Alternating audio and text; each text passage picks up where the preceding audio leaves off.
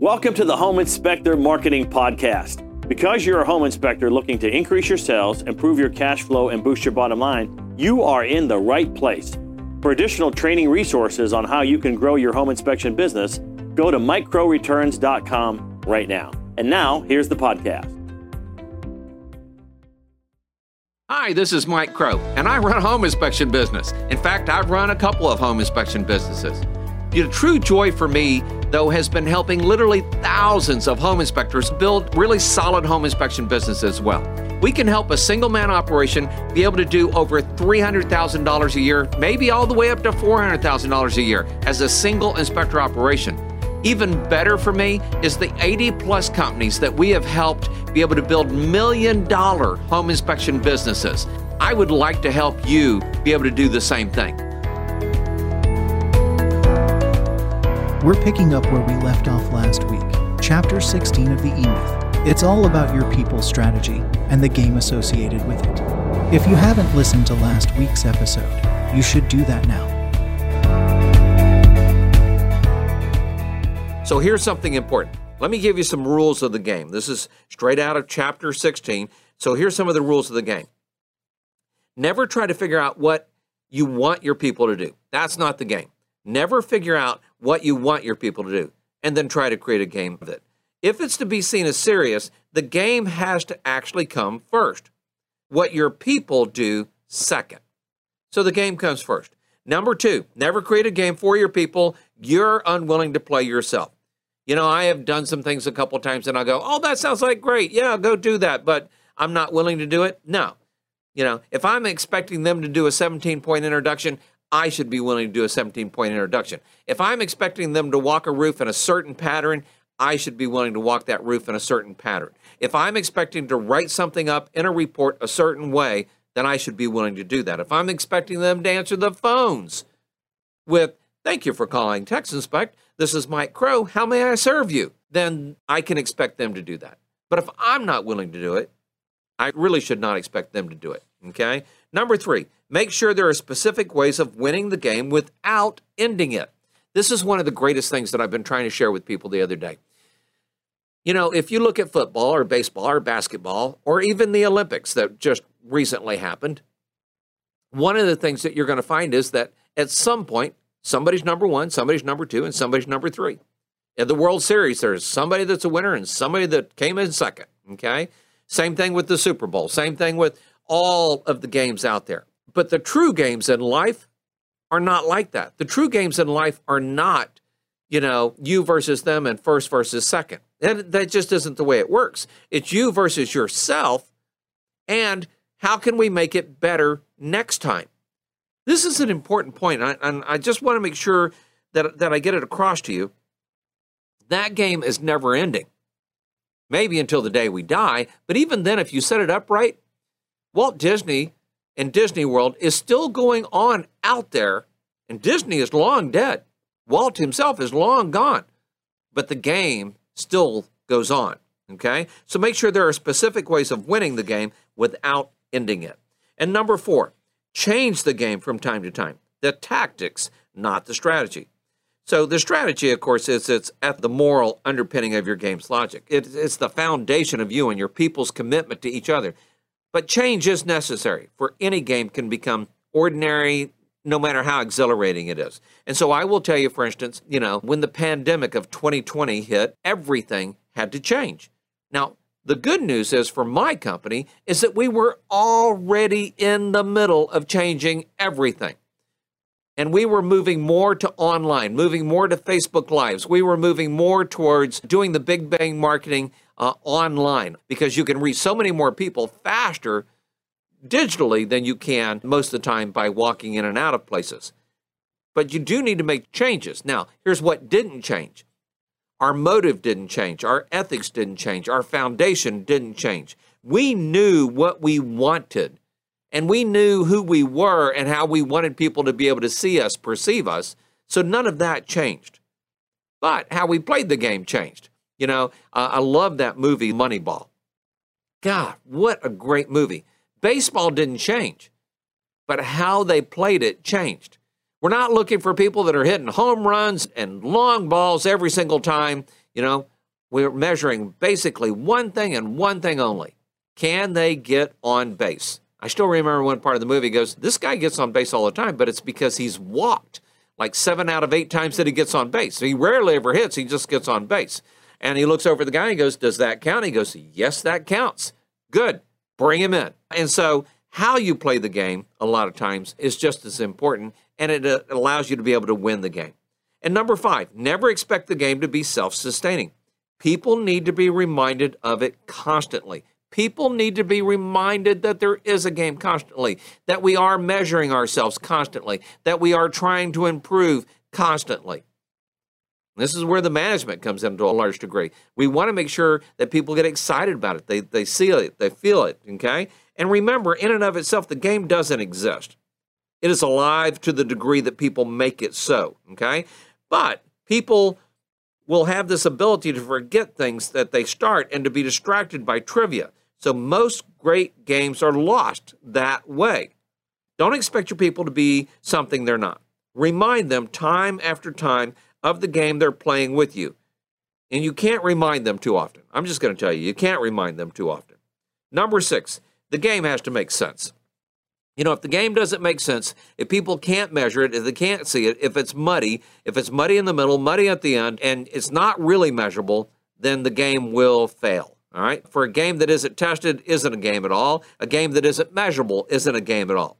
You can have the best reasons in the world for your game and still end up with a loser if the logic is not supported for the strong emotional commitment that is necessary to play the game. And if their commitment wanes, it means that they, and most likely you, have forgotten the logic. So you need to make sure you have that in there. Number 7, the game needs to be fun from time to time. Note that I said from time to time. He says that here in the book. I love that. Note that I said from time to time. No game needs to be fun all the time. In fact, a game is often no fun at all. There's part of a thrill of playing a game well. Learning how to deal with the no fun part of it can actually kind of resemble your dignity, your commitment, okay? Even maybe while you're falling on your face. And by the way, we make mistakes here. And I'm always amazed at how some people look at what we're doing here and go, wow, that's terrible. And they focus on the negative, the negative, the negative, the negative. And at some point I go, did we do anything right? You know, well, we got paid. Well, there you go. That sounds promising, you know. And I love my dad, but sometimes my dad would say, you know, if we can't get this right, we just need to get out of the business. What I know, of course, is that we're never going to be perfect. We're never going to get it right 100% of the time. What's important is honestly is to get it right more often than you get it wrong, and to make sure that the numbers work that way, because there are days when I was out there doing inspections, there was no fun in it at all. However, there was fun. I will tell you that sometimes when I'm sitting around inspectors, it's fun to talk about all the bad things that happen, so there's that as well. But make sure that the fun you plan is fun. So do some other things, maybe picnics or baseball games or parties or different things, and so that they can be fun. For instance, we do a lot of silly things around here, and our Christmas party is a blast. A Christmas party is a blast, and fun needs to be defined by your people, okay? If it's fun to them, then it's going to work. But not too often, maybe once every 6 months or so. Something to look forward to, and maybe even then something to forget and get back to business, so that you have that. Number 8, if you can't think of a good game, steal one. And I'm going to tell you, this is where I get really good. If I can't think of a good game, I go pick one up from somewhere else. Even this morning, I was talking with one of our people, and I was talking about Abbott and Costello. I was talking about Laurel and Hardy. I was talking about the Smothers Brothers. And one of the things was I took part of one of those things and turned them into something else that I could do in our business and our marketing and make it fun. I stole the idea from somebody else in that essence, okay? And I'm going to tell you that in most cases, I'm not really good at playing games. It takes effort for me to play a game, but I will tell you, I'm very passionate about it when I play a game, and I am very driven to win, okay? And there's nothing worse than pretending to play a game, and so you need to try to make sure that you're real with that. So, the logic of the game, okay? And you go through the whole process here, and he talks about the logic of the game. I'm going to let you work your way through that pretty much, but here's what a business can do. It can become that place of community. You know, it was fun. I have a young lady here. Her name is Jen Starkey that is helping me train coaches that will be coaching in other industries. And one of the things she said that we did really well around here and other things that we do is create a community. And you want to make sure that you're creating that in your business. It can become a place where words such as integrity, intention, commitment, vision, and excellence can be used not as nouns, but as verbs and action steps in the process of producing a worthwhile result. It's one of the reasons when I'm training people, one of the things that they hear me say is, hey, the more money we make, the more people we can help, okay? Because that is a worthy result, a worthwhile result. All right, so moving on, one of the things he says as we go through this is that your philosophy should be the philosophy of the company. So you need to make sure you have a worthwhile philosophy. If you're just trying to make money, that's not a real worthwhile philosophy. I find that a lot of times I have to ask people like 7 different times, why is that important to you? Why is that important to you? Why is that important to you? And what I finally get down to is, for me, a lot of times it's, well, because I want to see other people succeed as well. I mean, that's like my ultimate goal, is I want to see other people succeed as well. And I know that when I help other people succeed, then I get everything I want. And of course, that goes back a long time to a great gentleman by the name of Zig Ziglar. So the idea, when it's communicated to your people, both word and deed, you have a well-planned process. And the importance of that cannot be overstated. You know, the boss, he says here in this, the boss communicated his idea through documented systems and through his warm, moving, and positive manner. He knew that he could communicate the orderly yet human process of pleasing customers to his people only if it were communicated to them in an orderly and human way. You know, it's kind of funny. Sometimes my wife, I love her so much, and I think it says race on applications and different things, and she's gotten to the point where she likes to say human. Human. I'm part of the human race, you know, because we all are. And it's important for us to make sure that we act human in everything that we do. So as the manager continued to explain this to the guy, he said the hiring process was comprised of several distinct components. And then he went through all those components, like a scripted presentation communicating the idea in the group, meeting with each applicant individually to discuss their reactions and feelings about the idea. Number 3, notification of the successful candidate by telephone. And even then, it's a scripted presentation. Number 4, notification of the unsuccessful applicant, still calling them and telling them thank you. Maybe even having a standard letter signed by the interviewer. And then 5, on the first day of training. Boy, this gets so fun. On the first day of training should include certain activities for both the boss and the new employee. So, again, reviewing the boss's idea, summarizing the systems through which the entire system brings the idea to reality, taking the new employee on a tour of the facility, answering clearly and fully all the employee's questions, issuing the employee his uniform and his manual, reviewing the operations manual, including the strategic objective, the organizational strategy, the position contract in the employee's position, and then completing his employment papers. You know, this is so fresh for me. Jonathan, my oldest son, was bringing on a new person the other day, and I watched him go through all this. He walked the gentleman through all of our office space. He talked about what it was going to be like being trained. He talked about the systems. He talked about the routines. Of course, he got his paperwork filled out. Talked about uniforms. And it's so much fun seeing this being done inside my own company by my oldest son.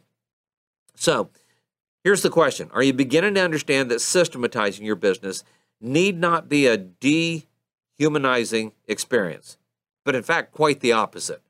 That in order to get your people to do what you want, you first have to create an environment that will make it possible. That's so important. Let me say it again. To get people to do what you want, you first have to create an environment that will make it possible, to make them want to be there, to make them glad that they're there. I was just talking with my younger son the other day, and he has just taken a new job, and he said that the people that originally started the company, one had died and then one basically retired, and so they brought in these people to take over the business and run the business and everything, and the first thing the guy came in and did, or the people came in and did that were now running the company was, what's your job? What do you do here? Why is that necessary? And two main things happened out of that. One was they got rid of people that they didn't think the job was necessary. What do you mean? No, thank you, but thank you for playing, but not today. The other thing they got rid of was anybody that was difficult. Anybody that was difficult. And so my son said, it's great because the only people that are left there, the only people that are left in the company are the ones that have really important jobs and the people that want to be there. He said it's such a great place to work. He says it's such a great place to work. And so I had a chance to sit with him at family night last night and talk about that. So with that idea, you can finally say, just as maybe the young manager did here, this is where we really shine. And I will tell you, again, are we perfect at this? No, we're not. Do I make mistakes? Yes, I do. Do I say something to an employee from time to time I wish I hadn't said? Yeah, every week, sometimes it feels like every day, every month for sure, I say something and I go back, man, I wish I hadn't said that. Or I wish I'd said it easier, or I wish I'd said it different. But I will tell you, every day, without fail, I'm telling people how much I appreciate them, how much I am so glad they're here, and what we are doing here, and why what we're doing here is important. People have to know that what they're doing is important. And by the way, in the old days, people did it because they had to for a living. We live in a day and a time where people get to choose where they want to work. They can go work at McDonald's and make minimum wage and maybe make $15 an hour. I don't know, okay? Or they could choose to work at a place that makes a difference. There used to be the president of Pepsi Cola, and Steve Jobs recruited him. And finally, one of the things that really got Steve Jobs to move the guy from Pepsi over to Apple was he said this: do you want to sell sugar water your entire life? Or would you like to do something that will change the world? And I try to remind the people that are working here with me that what we do here is changing the world. We're changing how people move into homes. We're changing how real estate agents work with their clients. We're changing how home inspectors are working with the home buyers and different folks as well.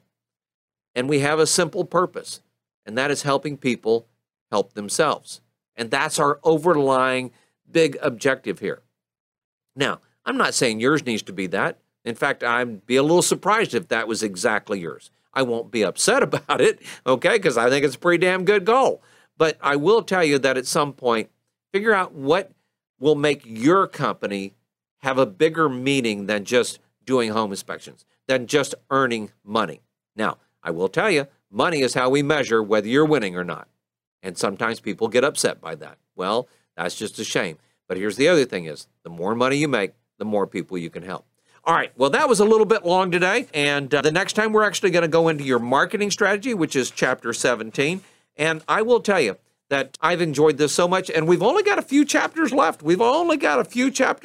And boy, I tell you what, they're going to be some big ones. And then I'm going to try to summarize some of this as well. Just remember this. You get a choice of what you want to do in life. And hopefully you work for a company that thinks at this level, plays at this level. And if you can't find that company, then build one yourself. And maybe you're building your company already. And if you are, then let me or let someone help you build that. There's a good chance I will never be your coach, and that's okay. Find a coach somewhere, someone that can coach you on how to put that together. I've been so excited. We've had a number of people respond to me and go, hey, Mike, I want to find out more about your private coaching group or private coaching clients and different things. And if that's something you're interested in, well, then send an email to hello@coachblueprint.com.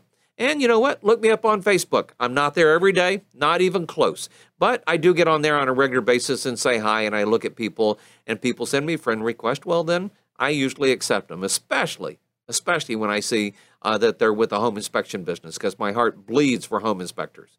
But the truth is, anybody in business and trying to grow a business, my heart bleeds for you as well, because you know what? You're doing something that is so important and is going to affect not just your life, not just your family, but hundreds, thousands of other people's lives as well.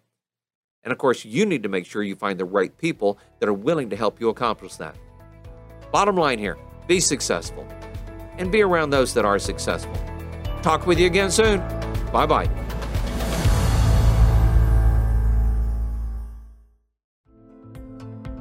We hope you enjoyed the podcast, and as a friendly reminder, if you're looking to increase your sales, improve your cash flow, and boost your bottom line as a home inspector, go to microreturns.com right now.